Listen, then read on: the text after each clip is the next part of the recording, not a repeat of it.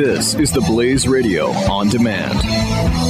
Individuals and businesses with tax problems, listen carefully. If you owe over $10,000 in back taxes or have unfiled tax returns, we can help you take back control. The IRS is the largest and most aggressive collection agency in the world, and they can seize your bank account, garnish your paycheck, close your business, and file criminal charges. Take control of your tax problems now by calling the experts at Tax Mediation Services. At 800-600-1645. That's 800-600-1645. 800-600-1645.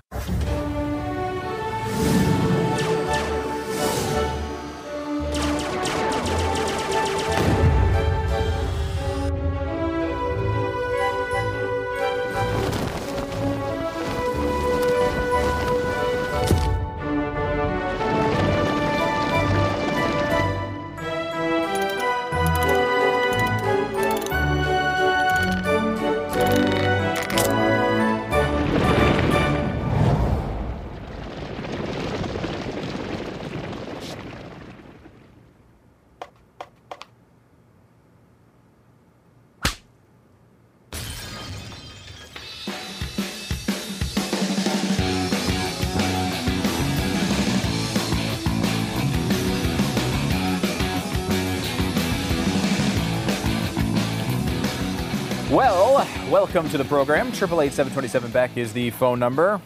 Pat is out again. Why is Pat out again? I didn't want to get the plague. He's been taking medicine. For one day. They're like, well, it should be good. That's what they always say to you. It should be about 24 hours. You won't be contagious. 24 hours. You're fine. Take the medicine. Get back to work. That's not what they say. They say you won't be contagious in 24 hours. However, like, what if it's, instead of 24, it's 28 on Pat, and then we get sick? I don't want to get out. I told him, get out. I talked to him like I normally talk to you when you're healthy. So he will. It did sound like that. Yeah, I think he's going to. He tried to. He made it through quite the trooper to make it through the radio show today, but he's going to be out for Pat and Stu today. I don't know if we'll be here tomorrow. But we'll see. He wanted to get in. I mean, it was a big day last night. Gorsuch, the Supreme Court nominee, and as we said, we got into the final three. Honestly, I was worried about Hardiman, who was one of the final three. Pryor or Gorsuch, I would have been okay with. I would have been okay with it to the point of like it's much. Honestly, even Hardiman would have been better than I actually expected from Donald Trump, but because at least he had a chance to be conservative. But he was the one that I was nervous about because his record was. He does seem like he's generally speaking conservative, but more centrist than I'd like, and also a record that was a little thin. Where Gorsuch it was my favorite of the three. He has, I think, a libertarian streak, which I really liked. Go ahead. No, after seeing how many people are all upset about Trump's pick, I like him. If they're that upset, all wound up about him, that means I like him. Let's get him in. It's just in-depth analysis by Jeff. He's as deep as you go, typically. But, I mean, people, I find it to be real. First of all, I'm really happy about the pick. Let's start there. Of the finalists, he was my favorite of the three. He was one. I think he's in the upper echelon of that list. Of 21, that was, again, his second attempt at coming up with a list to pick off of. But I was happy with the list. I know how the list was built. We've talked to the people, many of which who built it, and they had favorites in there. Some they were not so happy with. But you make compromises when you're making a list like that. And one thing I think Trump said, which is actually true and was definitely a talking point because I heard several people in the administration repeat it, is this is probably the most transparent process for a Supreme Court justice in history. I mean, the fact, and I hope this is a precedent that is set. I hope Trump has set this precedent for every president going forward, saying, here's a list of 21, look through them, I'm going to pick off of that list.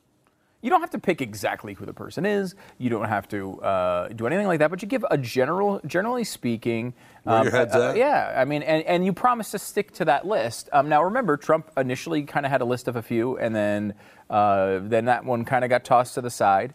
But he stuck to this. It was a well-constructed list, a lot of good names on there. He picked a good name off the list. It wasn't even like the worst name on the list, which would be another thing you might fear. And a couple of the people that, we trust, Mike Lee, Ted Cruz, they were very happy about the pick. Very happy about the pick. And, and this is when it comes back to, a lot of people who were big Trump supporters are now, like, for whatever reason, in this moment of triumph for the country, are focused on who said a year ago that Donald Trump wouldn't pick the right person. And I guess, like, I get the gloating thing, certainly. Like, I mean, gloating's fun.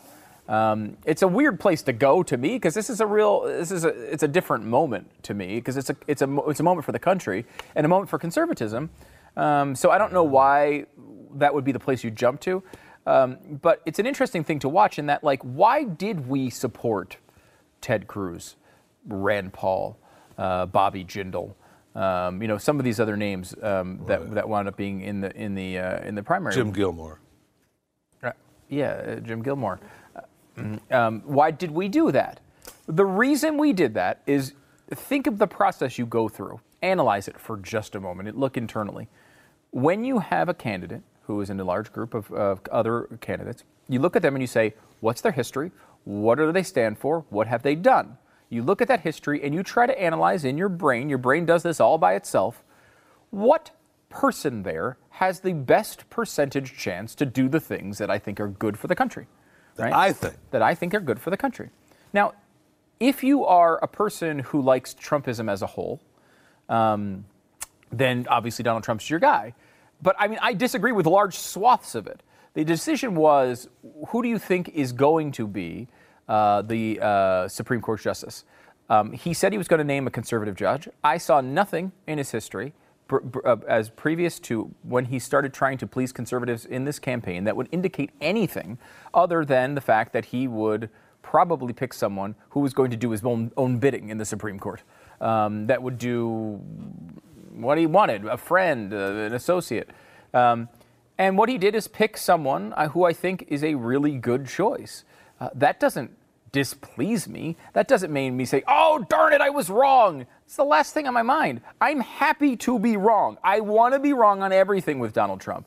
And hopefully that's the case. That hasn't been the case so far. I mean, some of the things he's done I really think are bad policies and choices. But generally speaking, he's done a lot of good things. I think a lot of his appointments have been good. We've praised them as they've come out, and the good ones. And I mean, that is what I would want. We got what we wanted. The odd thing here is we got what we wanted too. People are like, oh, yeah, we got, Trump shut you up. Trump gave me what I was asking for. The reason I wanted Cruz there in the first place is to do what Trump did with the Supreme Court. And it's only one example of it, but that's one of the reasons. Sure. In a way, Donald Trump, who spent his whole life as obviously a liberal guy, generally speaking, we've covered that history and over it all. He came to us. We wanted Ted Cruz to name a constitutionalist to the Supreme Court. Donald Trump, who would not have done that 5 years ago, even I think to his own admission, now did it. And the fact that he came to essentially the same type of decision Ted Cruz came to is not something I feel defeated about. No way. I feel very happy about it.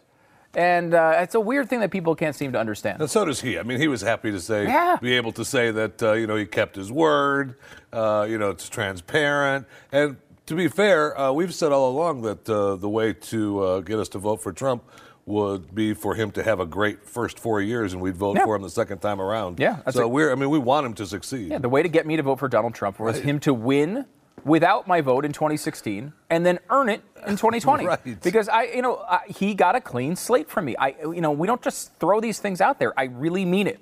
I mean, I honestly really mean that I'm going to judge these things by their merits. I told you just a couple of days ago that the immigration rollout was a disaster. He did not do a good job with it. He should have informed more intensely the people who were responsible. They should have had a list of people who were exempt before they implemented the policy. That is not too much to ask.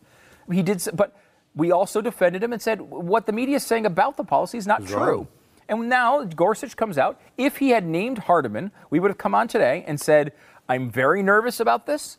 How he might very well be a Roberts.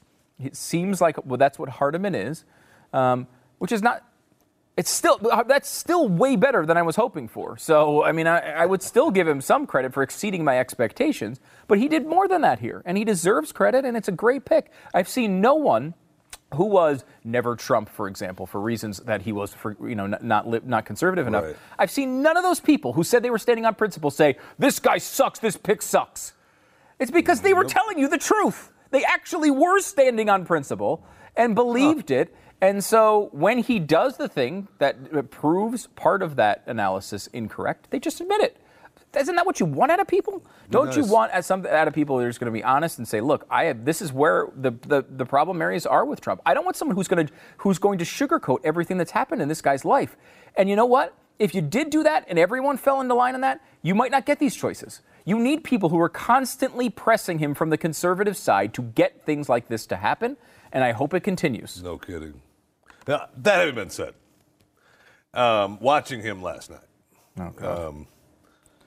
his little walk-up and the standing ovation and the reading from the teleprompter. Yeah, do we have any of the video of that today? I know that he thinks he's getting better. I get the impression that he thinks he's getting better. I don't think he is. You mean as far as being, I mean, he really kind of blew the announcement. Yeah. And that was, I noticed I did tune into some programs last night to kind of see the coverage.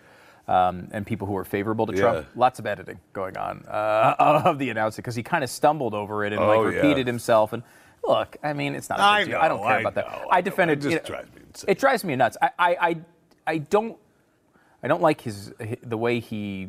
I don't like the fact that he doesn't seem to speak the English language particularly well. It bothered me with Bush. It bothers me with Trump. I don't like the way he handles these things often. However, I can deal with a president who does good things, and I just can't watch him. You know what I mean? If it comes down to like Trump and his mannerisms and his style bothers me, I just won't watch it, and I'll be happy to the fact that our taxes are lower and we have a good Supreme Court justice, and everything. Hopefully that's what happens, and hopefully he's made a lot of promises, and I will say he's at least following through with the things he said. The problem is a lot of the things he promised I don't like. And at some point, he's going to start doing massive changes in trade policy, and I'm going to have real problems with it. And you want us to come in here and lie to you about it? I don't think the answer to that is yes. So whatever. I mean, we'll just have to cross those. I mean, there's no option for you here. This is not choose your own adventure. You're just going to get us blabbering what we think is the truth either way. So I do apologize for that if you don't like it. This is interesting. Gorsuch was a circuit court judge. And had to be confirmed in 2006. Here are some of the names of the senators you might recognize who voted for him. It was an unanimous vote. I think it was 95-0. Patrick Leahy, Dianne Feinstein, Patty Murray, Ron Wyden, Dick Durbin, Jack Reed, Chuck Schumer is a big one, who's of course opposing him now. Bill Nelson, Tom Carper, Debbie Stabenow, Maria Cantwell, and Bob Menendez. I start with the bottom list because the top list is so much fun. Wasn't it Durbin who said that he wouldn't matter who it was? He wouldn't. It was. Yeah, I mean they were going to oppose him anyway, and. Honestly, I can't fault him for that, to be perfectly honest. But the final four, by the way, John Kerry, Joe Biden, Hillary Clinton, and Barack Obama, as a senator, all voted for this guy. Because, I mean, look, his qualifications are impeccable. I mean, it's different for when you're talking about this. And I think that's fair. I honestly think that's a fair standard. Yeah. I mean, it is a different role. You're going to have a much higher standard for a Supreme Court justice. And because of the way Republicans handled the Merrick Garland nomination. Right. I am not at all surprised that they are acting this way. To be fair, they would act this way anyway. They're using the Merrick Garland thing as an excuse. That's the problem. And so I still think the right thing to do is give Garland a hearing. We said that all along. Yeah, just because I think he should do it. Why wouldn't you do that? I mean, I never understood why we made such a big deal. Right, just do. You have control of the Senate. Man made such a big deal of, well, we're not never. Yeah, you have control of the Senate. Just do the hearing and then vote no. It's not right. Do the process. Right. I mean, I think that's what I would have wanted to do. But I'm fine with.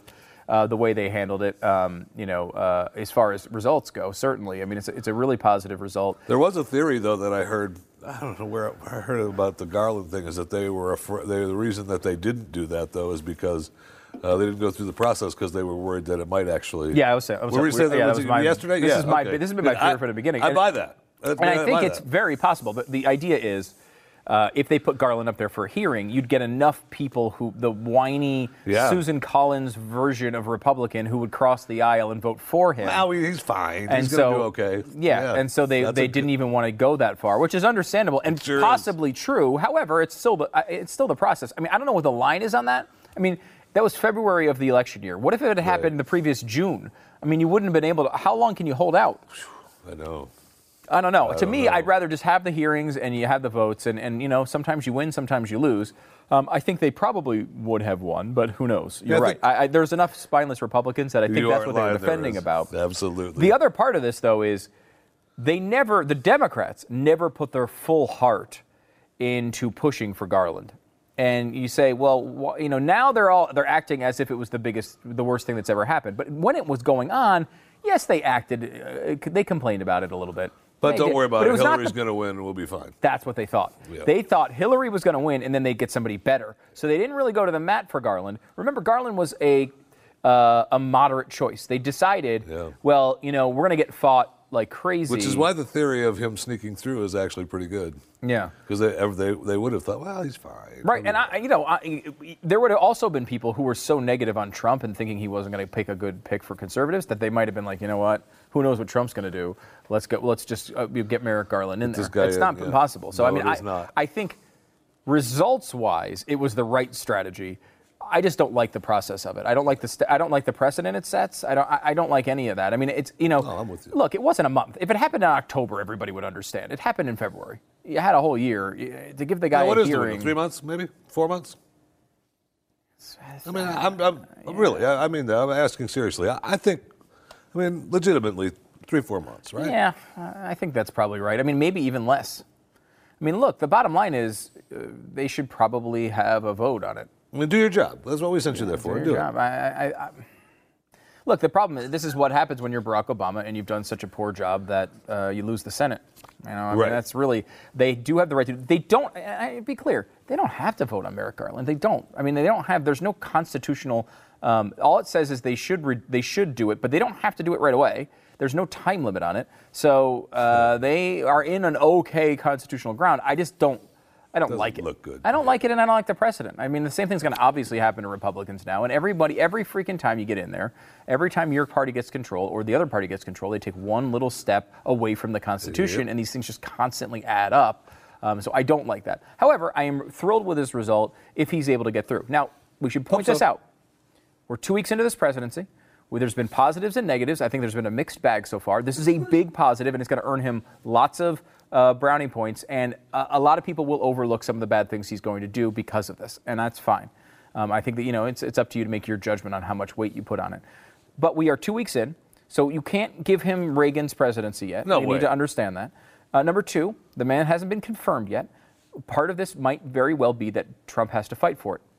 I'm sort of currently under the impression that he's going to get through because they realize it's Scalia replaced with another conservative. Let's hold our big fight until next time in case Kennedy or Ginsburg or somebody else, Breyer, whoever, winds up stepping down. So I kind of think this might be a little bit easier than we think it will be, but who knows? But, you know, so there's two other steps to this. You know, it's getting the nomination, which is step one, fighting for the nomination, getting him confirmed, which is step two, and then step three, him actually working out. Just because I think right now he's going to work out does not mean that he's going to work out. He has held up pretty good, though. I mean, his past history. No, his history's fine. Like, on paper, he's a good candidate. Yeah. But again, like, if you're an NBA GM and you say on paper he played well at Duke, and then he comes in and scores 4 points a game and shoots 25%, no one's like, well, he looked like a good guy at Duke. You get judged by what the result is, and the result will be just like Bush deserves. Yeah. He deserves criticism for the Roberts pick. Absolutely. I think he deserves credit for the Alito pick. And the same thing happens here. Trump owns this one. Yes. And, you know, this is one of the biggest parts of your job. He was given this job to one of the things to appoint a Supreme Court justice. If it doesn't work out and the guy becomes Justice Souter, well, that's going to be on Trump and nobody else. I mean, we're all going to sit here and say, well, I supported him and I'll admit it. But, I mean, it's his choice, obviously. You know, I know Ben Shapiro, who is a really smart guy. We've had him on the show many times. He was very positive on this pick. He was a never Trump type of guy, and said this was a very good pick. Again, showing you that he's also making decisions based on principle instead of personality. One of the strangest accusations we always get is like, you just hate him, or you're just jealous, or your ego's too big. Our ego's too big. We're on national television and radio telling you we were wrong. My ego, I look in the mirror every day. My ego doesn't exist, okay? I know the ego, it's been destroyed since the time mirrors existed. It's just not there. That being not mine though, Stu. Your ego's huge, along with other things. But here's the thing. Shapiro was skeptical of Roberts when he was named. There were very few Republicans who were. Ben Shapiro was one of the very few who said, I'm scared because he might wind up making some bad decisions. We don't have enough record on him. And that obviously proved to be true. But he's supportive of Gorsuch. So that's good, and it's a good sign coming from a good source. Look, I think this is a good pick. Let's go into some of the details on this here on the other side of the break. And there's a couple things. I mean, there are times where you look at this guy and you're like, he might be better than Scalia in some ways. That's difficult. Scalia's my favorite justice. I love reading his stuff. I love interviews with him. I heard an interview with Mike Lee last night, and we can talk about it on the other side. But I thought of you because he was talking about how well he loved reading Gorsuch's opinions. Yeah, Gorsuch and Scalia both write with a similar kind of like attitude, which I just like. My favorite Gorsuch quote. Let's see if I can dig it up here. Here we go. The fundamental problem with our negative commerce clause cases is that the Constitution does not contain a negative commerce clause. Now look, that's the fundamental problem. That is the fundamental problem. Is the thing we're talking about doesn't exist. I like that because I mean, this is somebody who does not just create things in the Constitution that aren't there. He hates that stuff, and that's one of the best things about him. We'll talk about that here in a second. 888-727-BECK is our phone number if you want to get in and you want to brag to us about how smart you were about Donald Trump and how he's going to pick a great justice and how dumb we are because we didn't recognize it. This is a good day for it. Call us up, 888-727-BECK. For now, let's take a positive step towards self-reliance. My Patriot Supply is our sponsor this half hour. We love the people at My Patriot Supply. They do a great job for our listeners. And honestly, that's the relationship we have with our clients. I don't want to have clients who are coming in here and saying, hey, here, you should buy this product, and then you call them and you get, a bad deal, or you don't get the customer service you want, or the product shows up and it's not as it was described. My Patriot Supply takes care of us like that. They take care of the listeners, and they love our listeners. I mean, they're constantly saying how great the people that listen to this show and the rest of the shows here on The Blaze are. The food that they deliver to you is as promised. It tastes delicious, and it lasts up to 25 years. It does? 25 whole years? It's actually... Because I have never seen that happen. No, well, that's because you eat it on day one, Jeffy. That's not... I haven't seen it last 2 or 3 days. Jeffy, they don't mean that it's not going to be eaten. Forget it. Get 4 weeks of easy to prepare food supply. This is going to knock out 95 to 99% of all possible emergencies and contingencies you want to plan for. And it's only $99, plus free shipping as well. 888-411-5290, 888-411-5290, or preparewiththeblaze.com.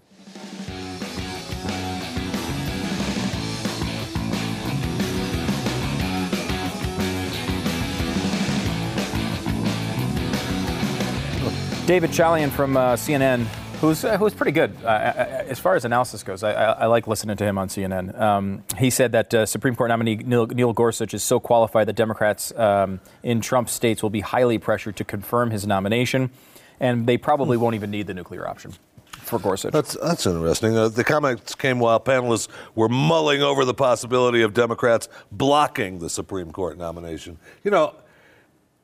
They will block it. They're going to block it. I don't think. But I don't know. Are they? You're saying they won't. You're saying why block it? With the usual. Hey, we don't like this guy, but yeah, they're all going to say he's horrible, and you're going to get at least 39 people in the Senate to say he's horrible, and I can't vote for him. The question is because every California senator, every Oregon senator, every Washington senator is going to say, look, I think he's the worst person on earth because it helps them in their states. But Joe Manchin in West Virginia is going to be under extreme pressure to vote for him. So they'll probably get at least a few of those votes. And that's fine. I'm be interested to see if they do, if this is, you're saying they'll wait to go up against Trump. But I don't know how much energy Trump wants to put on this fight. You know what I mean? I think I get the impression. I know, but I get the impression that this is kind of like he thinks his fight is done now. Maybe I don't know. I think he wants this to succeid. I don't think he. I don't think he's to succeed, but I just don't think he wants to waste any political energy or power behind it either. I don't know. I think this is such a big one. It was such a big deal in the campaign. I think he wants to show that he did this and did it right.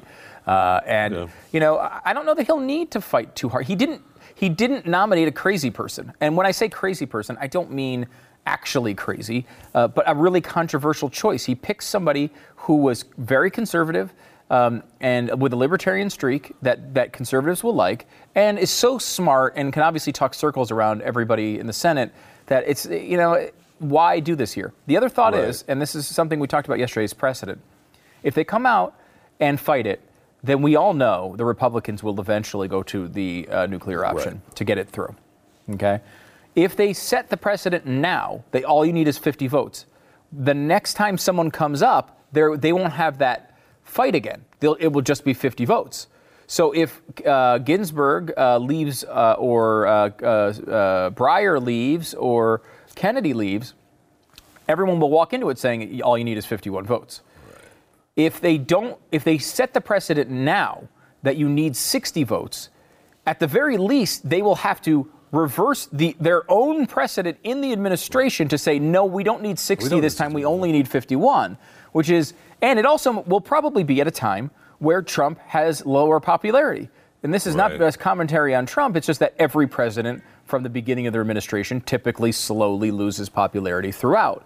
So they might have a more advantageous time to take that battle up. And I think that's a real reason why you'll see him get the 60 votes. Remember, they've got, 53? 53, I think, 53. Now, right? Already. I mean, you can pretty much write down Joe Manchin is going to go along with this. That's 54. And that's going to get you, close to all the way there. And you have, other Republicans or Democrats in red states that are going to be fighting for their life in re-election. In 2018, it's really set up. The map is set up wonderfully for Republicans in the Senate.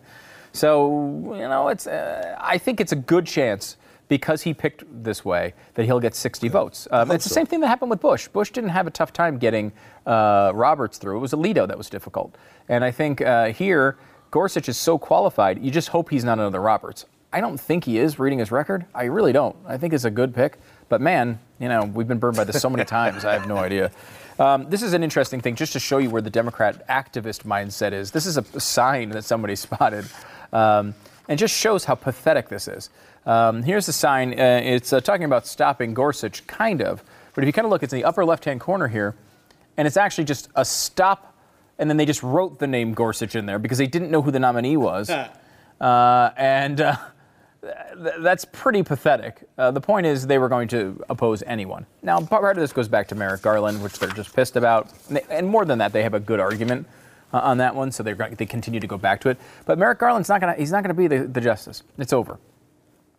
It's over. It's probably going to be almost undoubtedly is going to be Neil Gorsuch, because I think they will go to the nuclear option if they have to. That's funny. But I mean, it shows that you really don't have much principle behind your arguments when you're writing in the name afterwards. Well, I mean, what are they supposed to do? Wait until they know and then print the signs? No. No, that's true. They got to have the generic crazy. Stop anything sign. Yeah, that would be crazy.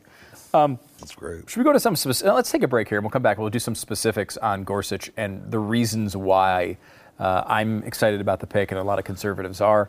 We'll do that on the other side. 888-727-BECK is the phone number.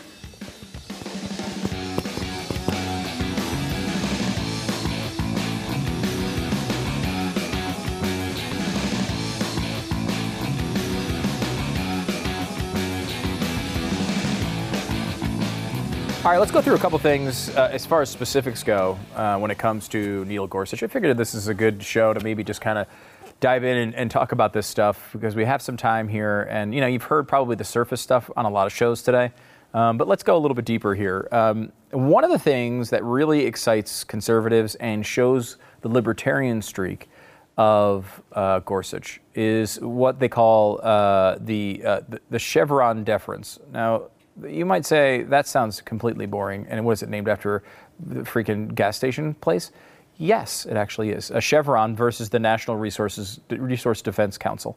It was actually a pretty big case, and it goes back to.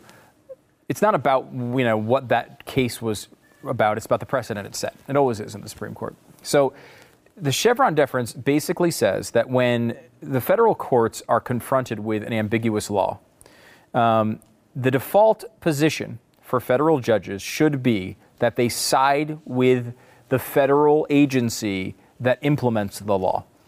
Now, that's a very boring way of explaining it. But to explain it, to boil it down, like if the EPA is the one that enforces a specific law, and they have, and there's people are arguing about what interpretation is right about that regulation, right? So EPA puts in a regulation, and people are arguing, well, I want to interpret it this way, I want to interpret it this way. You basically go and ask the EPA, what do you guys think? What did you guys mean? Right? What did you guys think? What did you mean by this? And what do you think the law should be? Okay. Scalia supported that standard. Gorsuch does not. And the reason why, I think, is pretty clear.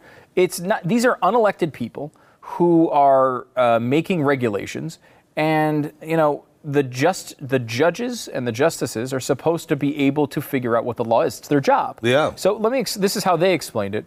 And again, just to boil it down, the Chevron deference instructs the courts to tip the scales in favor of the executive branch. So they say, okay, the president has these people under him. He was elected, and he put the people he wanted in there. So they should be able to figure out what that law is supposed to mean.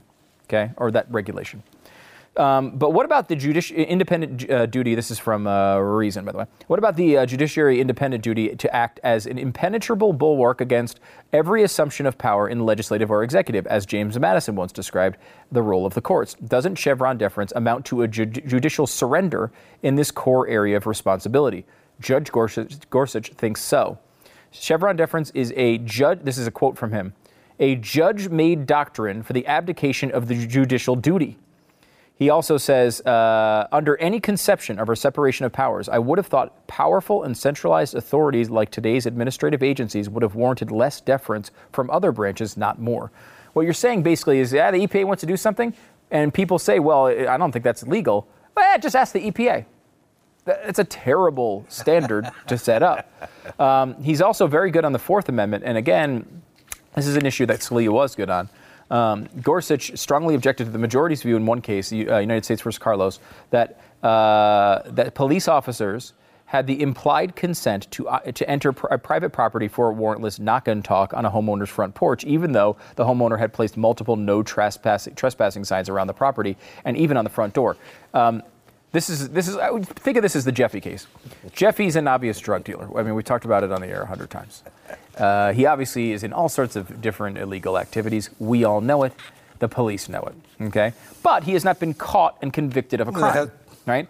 So there's a process. It's got to be proven. All right. So can the police just walk up to Jeffy and start asking him all these questions and enter his property, go on his property, without any reason to be there?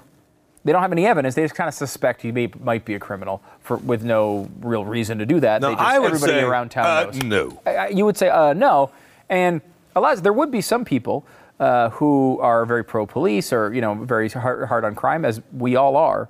Well, not Jeffy on the police thing, but we all are. You might say, well, wait a minute. They should be able to go there if they think there's a drug dealer there. They should be able to go and investigate it.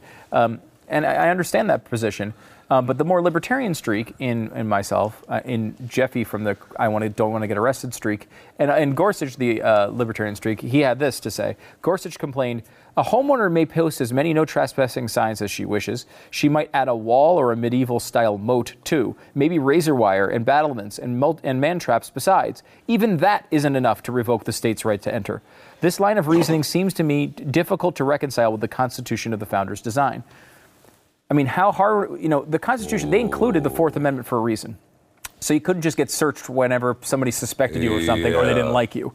And that has been dismissed by almost everybody. And here's Gorsuch standing up for that principle and saying, you know what? I love the cops, but they can't just walk up there whenever they want if they don't have a reason. Now, obviously, in Jeffy's case, there is a reason.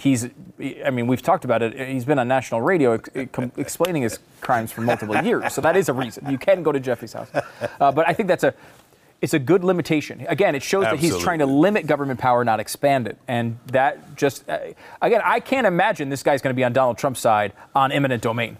I haven't seen anything specifically on that, but you read what he talks about through here. He is siding constantly against the federal government having more power. That's all I was thinking about when earlier during radio when Glenn was talking. He likes to bring up the two side buildings of Rockefeller Town Center. The two guys that held out, one for money, one for family. And all I could think of is today's one eminent domain. You're done. Get out. Yeah. We're moving you out. And that's the wrong Pack your crap approach. Up in a trailer and get out. It's not the only story like that in New York. The Hess Triangle is my favorite story like this, where this guy owned this property. They wanted to build the subway there, the Hess family, and they took the land from him, and he fought it in court all the way to the end. And they said, "Nope, we're taking it." They finally won, and they took it. But where the subway was going left him with a triangle piece shape of land, it looked like I heard it described as a giant piece of pizza. That's the kind of the size of it.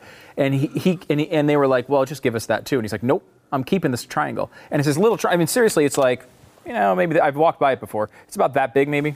Kind of comes down in a triangle. It's about that big. And so he just decided to have tiles put in on it, and they just say, "Property of the Hess estate, never to be dedicated for public purposes." And it's in there, and it's still there today. It's all cracked and it's deteriorating, but it's still actually there today. And so he held out for a very long time. They tried to get him to donate it, and he was like, "Nope." And so it stayed there for a really long time. They eventually, I think years and years, I don't know if he was dead but eventually the family was like, I think they sold it to them or donated it or something. Sure. Eventually, they're like, "We've made our point." It's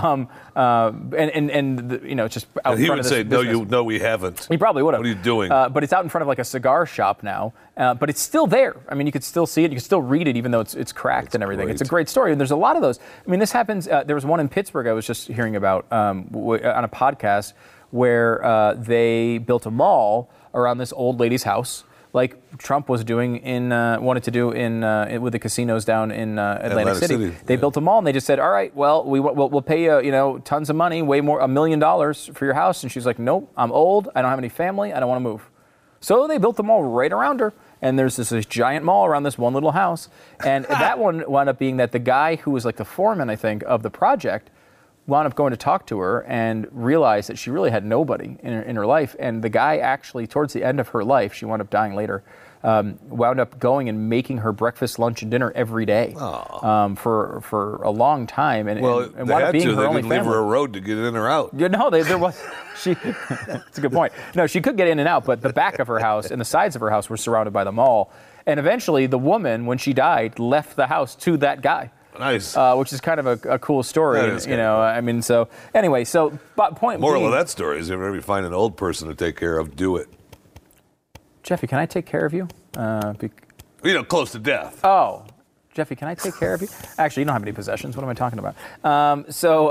Gorsuch also questioned whether the Supreme Court had any business protecting unenumerated unconstitutional rights, such as the right to privacy, under the Due Process Clause of the 14th Amendment, citing the work of Robert Bork. Again, citing the work of Robert Bork is not always the popular thing to do. Now, this plays to what he thinks about abortion. Now, the abortion issue is interesting here. Similar to other justices, there's not a long record of him having abortion-related decisions. And so it makes some people nervous. However, he seems to go even further than on this issue. He seems to be very strong. Let me read you this description. Not abortion.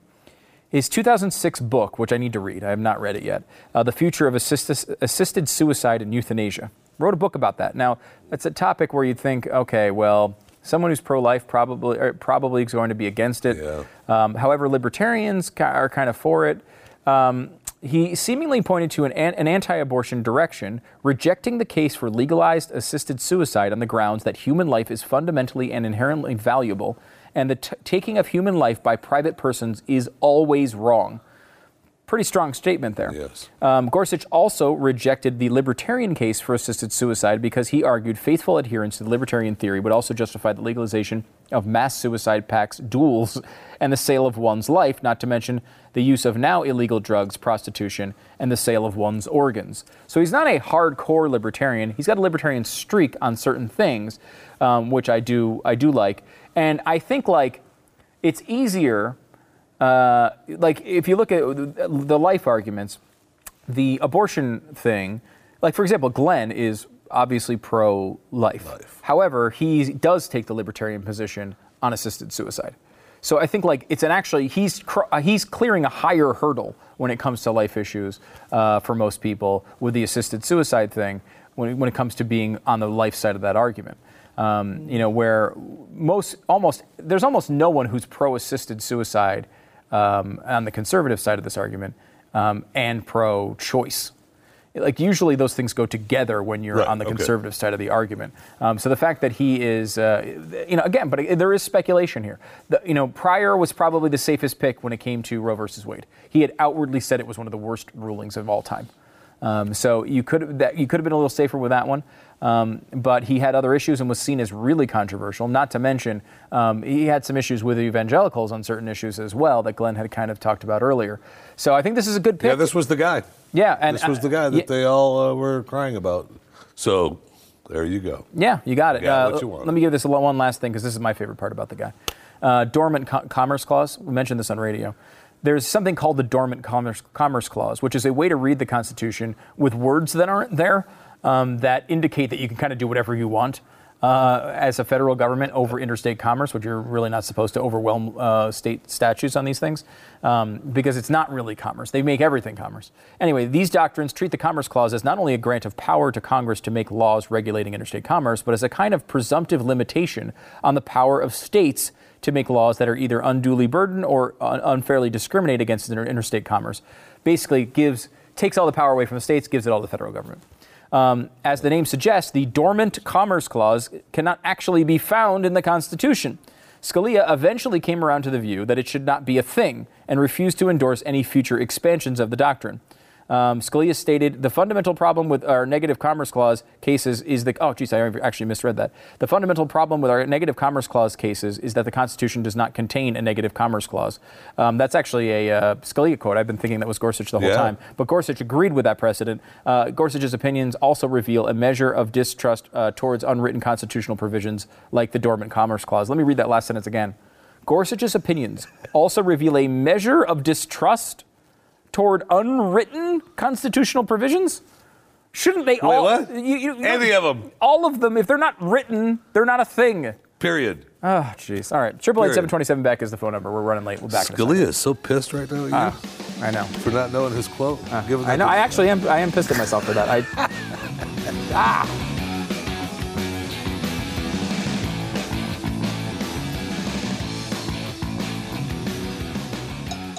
Some stories that Jeffy found and felt like sharing with us so we don't have to talk anymore. Worst segment ever. Oh, hey, Jeffy, you're on. Oh, hey, welcome to Pat and Stu without Pat. Showed up for radio, couldn't show up for this show. Thank God. I don't want the plate. I don't want to die because Pat thinks it's some noble cause to come in with the flu. He doesn't have flu. He's taking medicine. He does have flu. He tested positive for flu. You actually are a millennial, aren't you? I am. I was born in 1976. Yes. That was the first year. I know you're on the beginning of the millennials. One of the first millennials. You can tell by some you don't measures. believe in working. So I have some sad news. Shut up! You haven't done anything for this company since you started here. And you're a millennial of the 1800s. All right, go ahead. Sad news, and this not for you so much, Stu, but it is sad news for many American males. America is facing the lowest supply of bacon in more than 50 years. Yeah, that does not. And I know, but beware. prices going up? Prices are going to be skyrocketing. I mean, this is the type of thing that could turn the people around on the Trump presidency. I mean, yeah, you got a Supreme Court justice. What about the bacon? It actually kind of is. That could be a problem. That's the kind of stupid thing that would actually hurt him. Well, Rush used to say that all the time. No one cares about like in-depth policy, but raise their ATM fees and everyone goes nuts. Right. It's the same thing here. Chicken prices go up. What? And by the way, bacon is the type of thing that absolutely could be affected. I mean, one of the things, the people who are really complaining about Trump's economic policies are a lot of people who supported him, which are farmers. Farmers depend on exporting goods, and if you get into a trade war and people stop buying American goods, what happens then, Stu? It's not good for them. Not good for them. Weird how that happens. But that's not. Today's a day to celebrate. It is a day to celebrate. I'm going to try to be positive. We talked a little bit off the other day about the NFL going to Las Vegas, but Sheldon Adelson, Mr. Big Billionaire, pulled out like almost $700 million. I mean, Adelson, it was a weird thing anyway. Nice day. Adelson basically said, "I don't really like football. I'm not really into it. I just think this might be, and I'm not going to make any money off of this, profit." Which I find hard to believe. All right. I'm just saying this is his attitude. I'm not going to make any money off this. I'm not doing it for the money. But, it'll be nice to have for the city. And, obviously some people will come to the casinos that go there. So, overall. No kidding. So, anyway, $650 million is a lot to put down for that little passion. And then they had some sort of... and he was teamed with Goldman Sachs. Yeah, they had some presentation and some paperwork that had to be submitted, and they just did it without him. Yeah, he was pissed. Well, he was pissed because they were asking for too much as well. I mean, they really were, and they want to make the stadium $1.9 billion, and it's like, why on earth do you need a $1.9 billion stadium? I mean, the one in New York was like 1.6. Yeah. I mean, you're making the Giants and Jets stadium for 1.6. You need 1.9 for the Raiders in Las Vegas, which is a freaking desert. Build it 5 miles off the strip or something. Yeah, they don't want. So I think it might fall through because Goldman Sachs pulled out too. Oh, I didn't know Goldman Sachs. Yeah, because they said we're tired.